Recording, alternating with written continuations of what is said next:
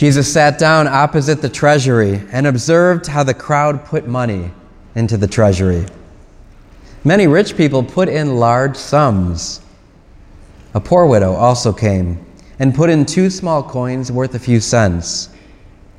Calling his disciples to himself, he said, "Amen, I say to you, this poor widow put in more than all the other contributors to the treasury, for they have all contributed from their surplus wealth, but she, from her poverty, has contributed all she had, her whole livelihood." The Gospel of the Lord.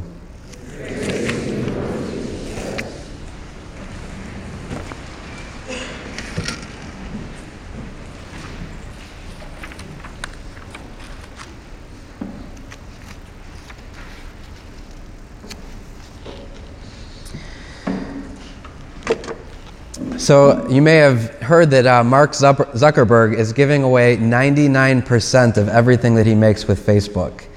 You know how much that is? So this is the 99% he's going to give away, $45 billion. So he's going to give away 99% of everything, and that'll be $45 billion to charity.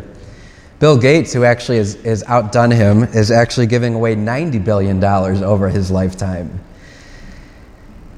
And yet we hear the story about this poor widow whose giving, her offering, means more than those who are wealthy. There's a legend that right around the time of the Great Depression, the government was going around near the Appalachians and surveying some of the people, and they were asking them questions, if we were to give you $500, what would you do with that money? How would you help yourself? And they went to this one lady who was in this tiny shack. She was a widow. And she was in this shack with holes in the ceiling and a dirt floor, and they said to her, "What would you do if we could give you $500? And she said, "Well, I reckon I'd give it to the poor." It's all about perspective, isn't it? And I think the important thing is that we realize that we're all called in some way to give charitably. And we're all called actually to give, as Mother Teresa said, not from our surplus, but to actually give from our poverty. She would say, to give until it hurts. What that means is to give in such a way that it actually is going to impact us. It's not just giving away of our surplus. We hear in the first reading this in the book of Kings how the prophet Elijah came to this widow, and she's already in desperate measures, okay? All she has left for her and her son is a little bit of oil in her jug and a handful of flour. It's so bad, as a matter of fact, that she's going out to gather some food, knowing that when she comes back in, her son and her are going to eat, and that's it. They're going to die. Like, that's all the food that they have. They're at rock bottom. And yet the prophet Elijah comes to her and says, "Well, before you go off, how about if you bake me a cake and give me a little drink of water?" And what does the widow do? She bakes him a cake and gives him a drink of water. But the amazing thing is, God provides for her. For the whole next year of her life, God provides food for her and her son. We hear in the gospel, too, about the widow who Jesus observes, and he tells the story about the rich people who are putting in large sums of money, and then this widow who has nothing puts in her 2 cents, and the poor widow put in more than all the other contributors to the charity. And Jesus looks at her and says, she has given more, and her giving will mean more because she's given of her whole livelihood. And the reality is that we're all called to this. So the gospel values are poverty, chastity, and obedience. We're all called to poverty, chastity, and obedience. But I'd like just to focus a little bit on poverty, the poverty that we're called to. I think poverty, at least for me, is a terrifying term.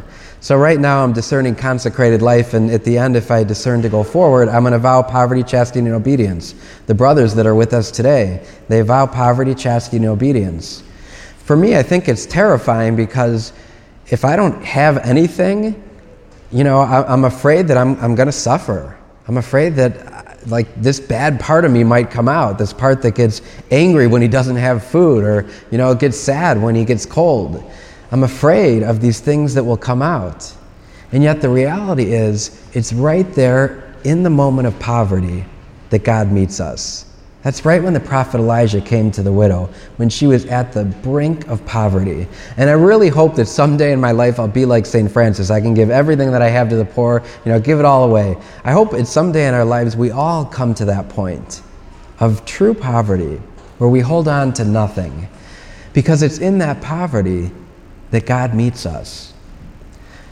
And I just want you to think about that today, especially the students. I think a lot of times we think, well, once I have a job, or once I don't have any college loans, then I'll start giving. Well, the reality is your giving now matters so much to God. And I think for all of us, it's just important to remember that we fit somewhere in this giving. We're not Mark Zuckerberg, probably. If you are, let me know. And we're also probably not the poor widow. But we do fit somewhere in this, and in some way it's so important for us to discern the path of poverty for ourselves. So today, just reflect on that. How is God giving you to give? Not only of your surplus, but actually out of poverty, to give until it hurts. Each one of us really is called to give. And so as we celebrate the Eucharist today, just at every Mass, the offertory is collected. And the whole idea with that is that we're really offering. It's a symbolic gesture that we're offering everything that we have to God, that we give it all to Him, trusting that ultimately He will provide for us.